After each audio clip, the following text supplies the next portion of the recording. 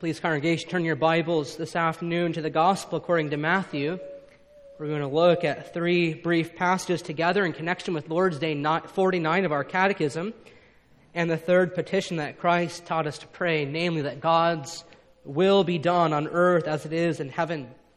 We'll look first of all at Matthew chapter 7, verses 21 through 23, and then portions from Matthew 16 and 26 as well. But first, God's Word from Matthew 7 at verse 21, where our Lord says, "Not everyone who says to me, 'Lord, Lord,' will enter the kingdom of heaven, but the one who does the will of my Father who is in heaven. On that day many will say to me, 'Lord, Lord, did we not prophesy in your name and cast out demons in your name and do many works in your name?' And then I will declare to them, 'I never knew you. Depart from me, you workers of lawlessness.'" We're to Matthew chapter 16, verses 21 through 28. Matthew 16 at verse 21, "From that time Jesus began to show his disciples that he must go to Jerusalem and suffer many things from the elders and chief priests and scribes and be killed, and on the third day be raised. And Peter took him aside and began to rebuke him, saying, 'Far be it from you, Lord, this shall never happen to you.' But he turned and said to Peter, 'Get behind me, Satan. You are a hindrance to me, for you are not setting your mind on the things of God, but on the things of man.' Then Jesus told his disciples, 'If anyone would come after me, let him deny himself and take up his cross and follow me. For whoever would save his life will lose it, but whoever loses his life for my sake will find it. For what will it profit a man if he gains the whole world and forfeits his soul? Or what shall a man give in return for his soul? For the Son of Man is going to come with his angels in the glory of his Father, and then he will repay each person according to what he has done. Truly I say to you, there are some standing here who will not taste death until they see the Son of Man coming in his kingdom." And then finally in Matthew 26. Matthew 26 at verse 36, our Lord's Prayer in the Garden of Gethsemane.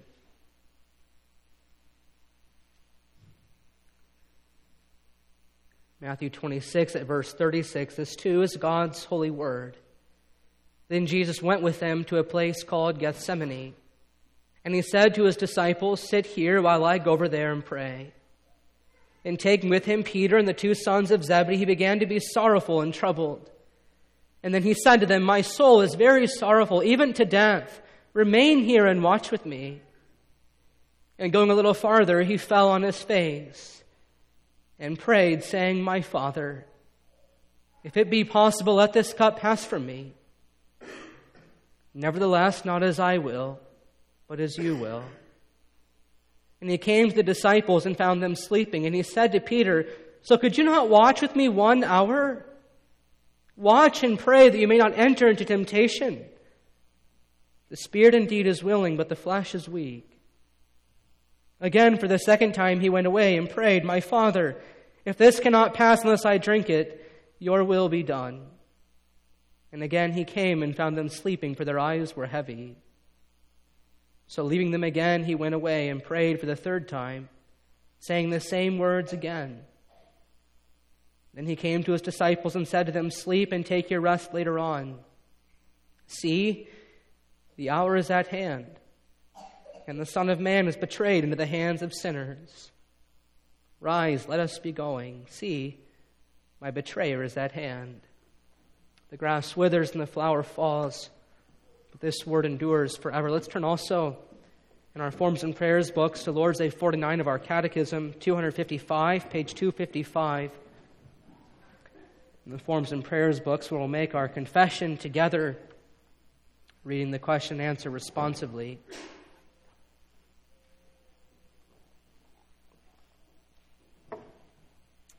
Lord's Day 49 congregation, what does the third petition mean? "Your will be done on earth as it is in heaven" means, help us and all people to renounce our own wills and without any backtalk to obey your will, for it alone is good. Help everyone to carry out his office and calling as willingly and faithfully as the angels in heaven. This the Church of Christ does believe and confess throughout the world. Dear congregation of the Lord Jesus Christ, Phil Ryken begins his commentary on this petition by inviting his readers to imagine a workforce comprised entirely of angels. And not of fallen angels who hate God and who hate His Word, but a workforce comprised entirely of perfect angels who always serve God with joyful praise. Imagine, congregation, having angels on the payroll. It would be every employer's dream, wouldn't it? For there are no slackers among the angelic hosts in heaven. Never do they go on strike or make their service to God conditional upon certain demands being met. But their service is that of glad submission to every word that proceeds from the mouth of the Father. That's what we find at the very end of Psalm 103, where King David tells us that the angels always do God's bidding and that they rejoice to obey His word. Well, congregation, this is the ideal. This is the picture that the Lord Jesus wanted His disciples to have in their minds when He taught them to pray these words of the third petition, that God's will be done on earth as it is in heaven. When they asked Him how they ought to pray, Jesus invited them to think upon their Father in heaven. He invited them to direct their hearts heavenward, to consider the God who loved them more than anyone else in all the world, and to think about how in response to His love they should dedicate themselves to living for Him as faithfully and willingly as the angels do in heaven. Of course, this willing service of the angels was as invisible to them as it is to us. But Jesus showed them what this willing service looked like throughout the course of His life, didn't He? Hebrews chapter 5, in fact, gives us a window into the ministry of Christ and to His reverential submission to the will of His Father, when the Spirit tells us that in the days of His flesh, Jesus offered up prayers and supplications with loud cries and tears to Him who is able to save him from death. And He was heard because of His reverence. Although He was a Son, He learned obedience through what He suffered. And being made perfect, He became the source of eternal salvation to all who obey Him, being designated by God a high priest after the order of Melchizedek. Just like us, boys and girls, Jesus had to learn obedience. But unlike us, Jesus loved the process. Indeed, He Himself lived the words of Psalm 1, which we read a few moments ago. Never for a moment did He stand in the way of the sinners or sit in the seat of scoffers. Never for a moment did he walk in the counsel of the wicked. But throughout the course of His life, His delight was in the law of the Lord, and on that law He meditated day and night. And Jesus said in John chapter 4 that His food was to do the will of the Father who sent Him. It was His good pleasure to live according to every word that proceeded from the mouth of the Father. That's what He said to Satan as he was tempted in the wilderness, that he should not put the Lord to the test. He should not perform those miracles that Satan was telling him to do, but that he should live according to every word that proceeds from the mouth of His Father. And this Jesus did, even to the point of dying on the death. This, boys and girls, was Jesus' resolve throughout the entirety of His life. Even as we just read a few moments ago, this was our Savior's resolve until the very end, when He found Himself in the Garden of Gethsemane on the eve of His crucifixion. With His face bowed down to the ground, He pled with the Father that God would let this cup of wrath pass from Him. But there too, Jesus lived this petition. saying, "Nevertheless, not as I will, but as you will." Before then saying to his disciples, "See, the hour is at hand. The Son of Man is betrayed into the hands of sinners." And there, especially people of God, we learn what it is for us to join him in praying this petition. To pray that God's will be done on earth as it is in heaven is to pray that we would follow in our Savior's steps. It's to pray that we would indeed learn from him, that we would come after him by denying ourselves, by taking up our crosses, in order that we might follow him. As our catechism says, we're praying the third petition that God would help us and all people to renounce our own wills and to obey his will, for it alone is good. And so as we seek to unpack this Lord's, I'd like for us to consider three things together this evening, seeing in the first place the priority of this petition, and then secondly the pattern of this petition, and then finally the promise of this petition. To pray that God's will be done on earth as it is in heaven is to pray that we would follow in our Savior's steps, who for the joy that was set before him, without any back talk at all, endured the cross, despising the shame, and is now seated at the right hand of the throne of God. Our congregation, we need to recognize from the very outset that the burden of this petition rests in the sad reality that God's will is not always done on earth as it is in heaven. For God's will is oftentimes rejected and forgotten. We saw that this morning, didn't we, as King Jeroboam rejected the will of the Lord and erected those golden calves. And now he even rejected the word of the Lord again, refusing to humble himself before that word, even when his sin was called out. To be sure, God's will is oftentimes rejected and forgotten. And when we pray this petition, we recognize this sad reality even in ourselves, that our natural impulse, of course, is to pray the opposite. Our natural impulse is to live our way rather than God's way. For as our catechism taught us all the way back in Lord's Day 3, the fall and disobedience of our first parents has so poisoned our nature that we are inclined to hate God, to want nothing to do with the will of God. And if you want to turn the back of your Psalter hymnals to question 192 of the Westminster Larger Catechism, I think that Sister Catechism likewise gets to the heart of why this petition is so necessary, as to why this petition needs to be given such a high priority when we go to God in prayer. Because in question 192 asks what it is that we pray for in the third petition. This is the answer the Westminster Larger Catechism gives. In the third petition, we acknowledge that by nature, we and all men are not only utterly unable and unwilling to know and do the will of God, but that we are also so prone to rebel against his word and to repine and murmur against his providence. And we are wholly inclined to do the will of the flesh and of the devil.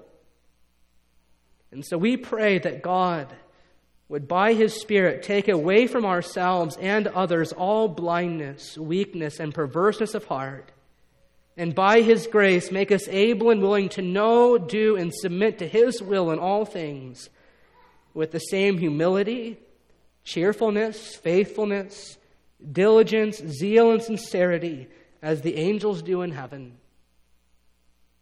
We need to recognize this evening, congregation, that apart from the grace of God in Christ, the desires of our hearts will only plunge us further into the depths of hell.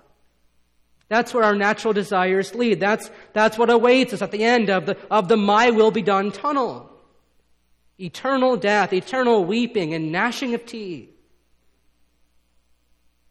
And so the third petition summons us to be cognizant of the fact that from the moment we wake up in the morning to the moment we go to sleep at night, we find ourselves entrenched in this spiritual battle.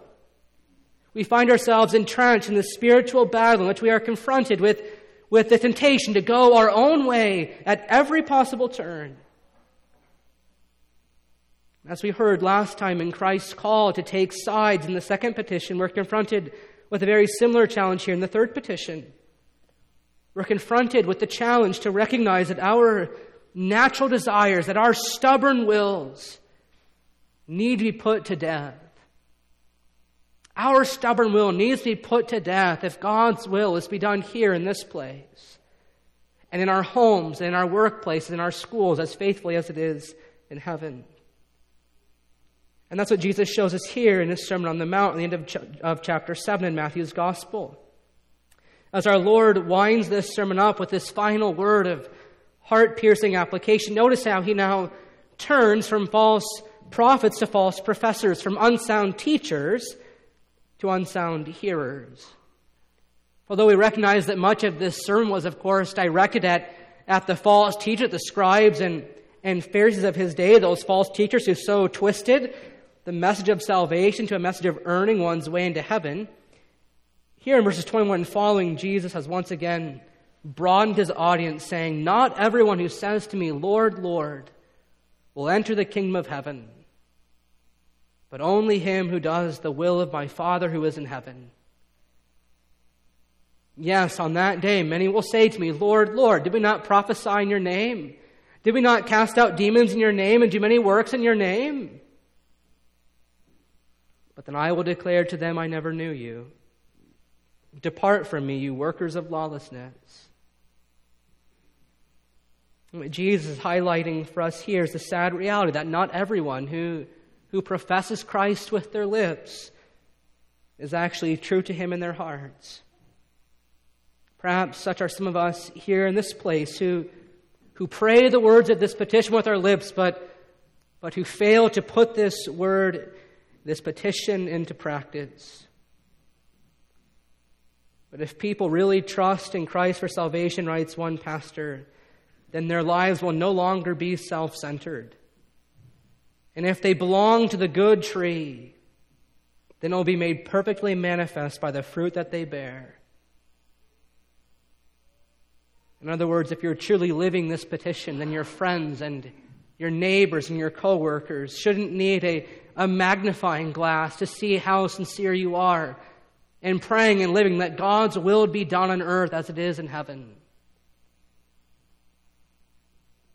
And so the day of judgment, says J.C. Raya, will reveal strange things, won't it? For not everyone who says, "Lord, Lord," shall enter the kingdom of heaven, but only him who does the will of the Father in heaven. And with these words, the Lord Jesus is teaching his disciples the priority of the third petition. Because those who persist in living against the grain of this petition shall never enter the kingdom. And so we see the urgency in this petition just as we did with the last one. Because this petition, like the second petition, recognizes that nothing we do or say is hidden from God's sight. This petition bears witness that all men will indeed stand before the Holy One and give an account for all the deeds they have done in the body. Therefore, we recognize that this petition, like the two petitions that preceded it, begins with us. Help us as our catechism. This petition also has a view toward those who are still outside of God's kingdom. Help us and all people, our catechism says. Help us and all people to renounce our own wills and to obey your will, for it alone is good. Help everyone, our catechism says, to carry out his office and calling as willingly and faithfully as do the angels in heaven. And so we see that this is a petition with application not only for ourselves, but also for our neighbors and our co-workers, for our college professors and our civil leaders. For unless they too do the will of the Father, they shall never enter the kingdom of heaven. And so while it may perhaps seem like a minor, like a subtle point to make, we need to recognize that this petition, like the second petition, is indeed a gospel petition. It's a petition with a view towards the hard wills of stubborn sinners finally being softened by the grace and Spirit of Christ. Its aim is that all people everywhere would come to confess that we confess that God's will alone is good. Its aim is that all people everywhere would come to know the blessing and joy of living for God's glory rather than for their own glory. As I said before, we need to see not only the priority of this petition, but also the pattern of this petition, which is the second thing we want to consider together this evening. What does living this petition look like? And this is where our Lord's instruction in Matthew 16 in connection with his own personal prayer in Matthew 26 is particularly helpful.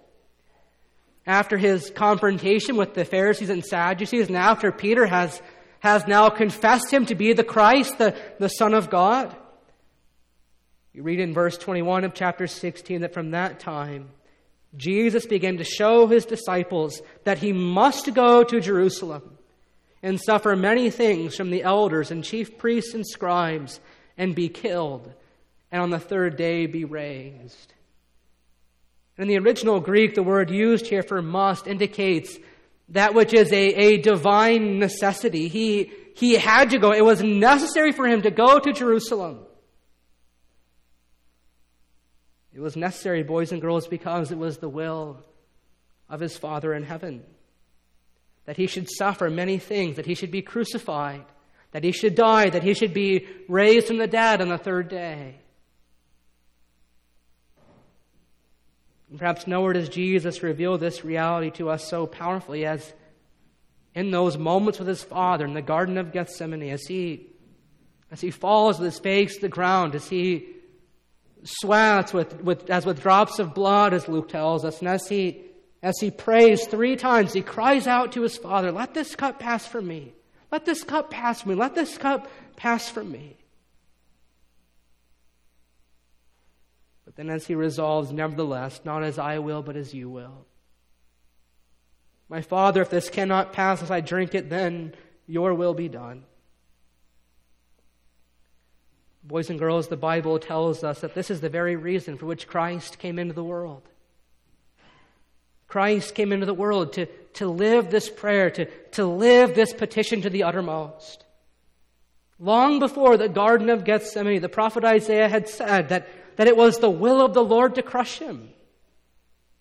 It was the will of the Lord that he should bear the iniquities of us all. It was the will of the Lord that he should live to make intercession for the transgressors. And long before that, all the way from before the foundation of the world, we learn from the prophet Zechariah about the counsel of peace that was made between the Father and the Son, that he should be sent into the world to save this people for himself. And so he came, people of God, identifying himself as the good shepherd who lays down his life for the sheep, saying in John 10, verse 17, "For this reason the Father loves me, because I lay down my life. For this reason the Father loves me, because I lay down my life that I may take it up again. No one takes it from me, but I lay it down of my own accord. I have authority to lay it down, and I have authority to take it up again. This charge I have received from my Father." And so here in Matthew 16, we discover the pattern of this petition, that this petition for God's will to be done on earth as is in heaven takes shape in our lives in one way, and one way only, and that's by following in our Savior's steps. "If anyone would come after me," said Jesus, "if anyone would come after me, let him deny himself and take up his cross and follow me. For whoever would save his life will lose it, but whoever will lose his life for my sake will find it." John Calvin called self-denial the summary of the Christian life. No, the summary of the Christian life is not smooth sailing, but rather self-denial. The summary of the Christian life is to take up our crosses and to follow in the steps of our Savior, to do as He did, to travel along the "your will be done" tunnel. Although we recognize that sometimes that tunnel can seem dark and scary amidst the trials and sufferings of this life, it is the only tunnel that has any light at the end of it. I couldn't help but wonder if the Apostle Peter perhaps had these words of his Savior in mind as he sought to encourage his persecuted brothers and sisters in the 2nd chapter of his first epistle.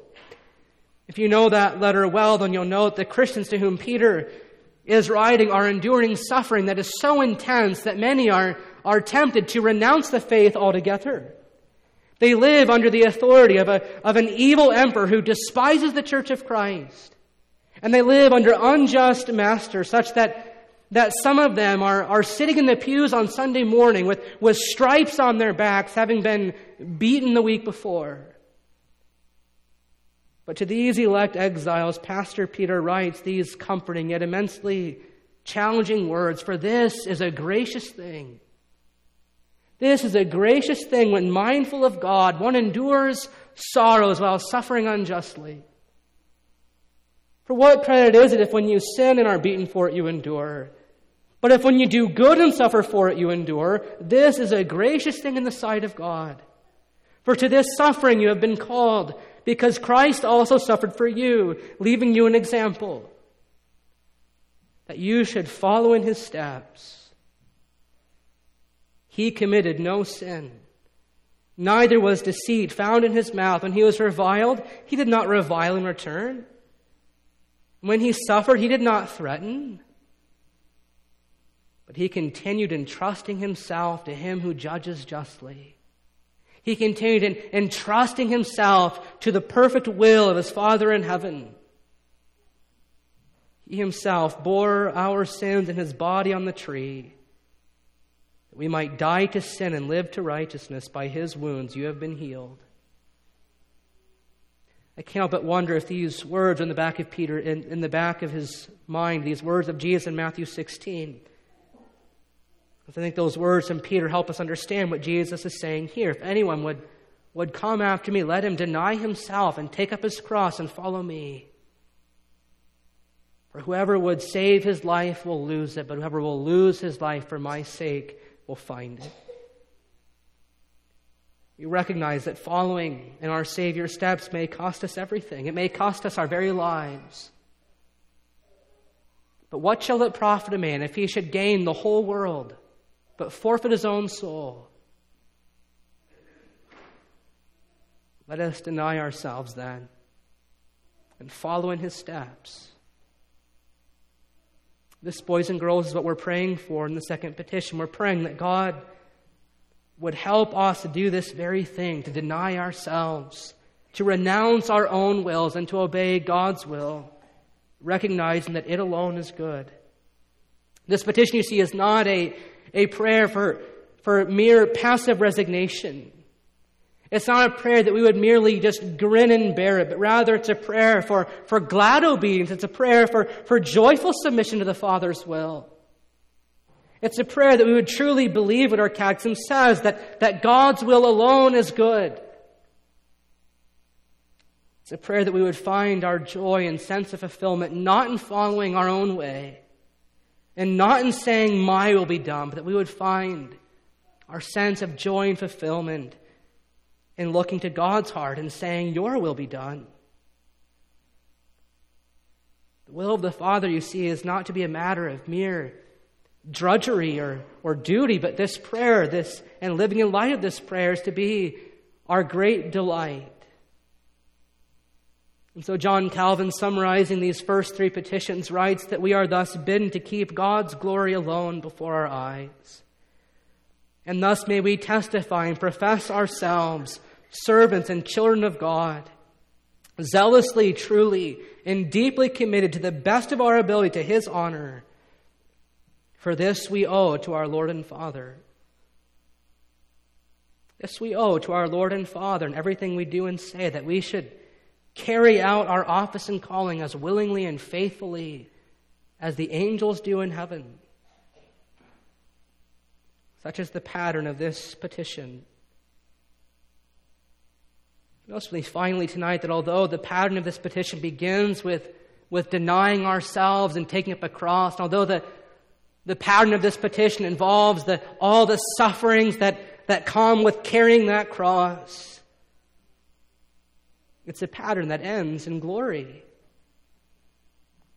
Listen again to what Jesus promised those who would follow him in this cross-bearing way. With the command to take up the cross, he affixed that enduring promise that whoever would save his life will lose, but whoever loses his life for my sake will find it. For even though taking up his own cross meant denying himself, even of life itself, Nevertheless, God was pleased to raise him from the dead and to highly exalt him and give him the name above every other name, Paul says in Philippians chapter 2. And this is the promise of the third petition. That as Jesus said in Matthew chapter 7, those who do the will of the Father shall enter the kingdom of heaven.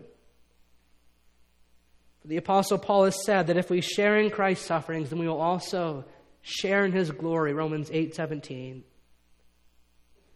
For you have died, says Paul, and your life is hidden with Christ in God. And when Christ, who is your life, appears, then you also will appear with him in glory. Colossians 3, verses 3 and 4. Of course, he recognized that apart from his grace, he would never do the will of his Father. But as the address of this Lord's Prayer reminds us, in Christ and by the power of his Spirit who intercedes for us, his Father has become our Father. And by the Spirit of adoption, he makes us willing. He makes us willing and ready from now on to live for him, as we confessed all the way back in Lord's Day 1. And so, people of God, when we see all that God has done for us, how can we not make Christ's resolve our own? When we consider how great his love is for us, how can we not renounce our own wills and trust that his will alone is truly good? When we behold Christ crucified and raised, how can we doubt this to be true? And so when we pray for the will of the Father to be done on earth as is in heaven, we're confessing our confidence that Father knows best, that God's way is better than our way, that God's plans are better than our plans.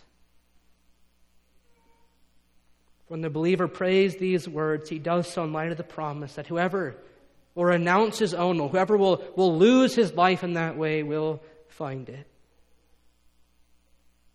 In his astounding grace and mercy, God shows us where our own wills would otherwise lead us. And he reorients us again and again to see that his will is far better. And he trains us to mean those words that we sang, "In your commandments make me walk. For in your law my joy shall be. Give me a heart that loves your will. From discontent and envy free." And so we likewise sing with all our hearts, "Take my life. Take my life and let it be consecrated, Lord, to thee. Take my will and make it thine. It shall be no longer mine.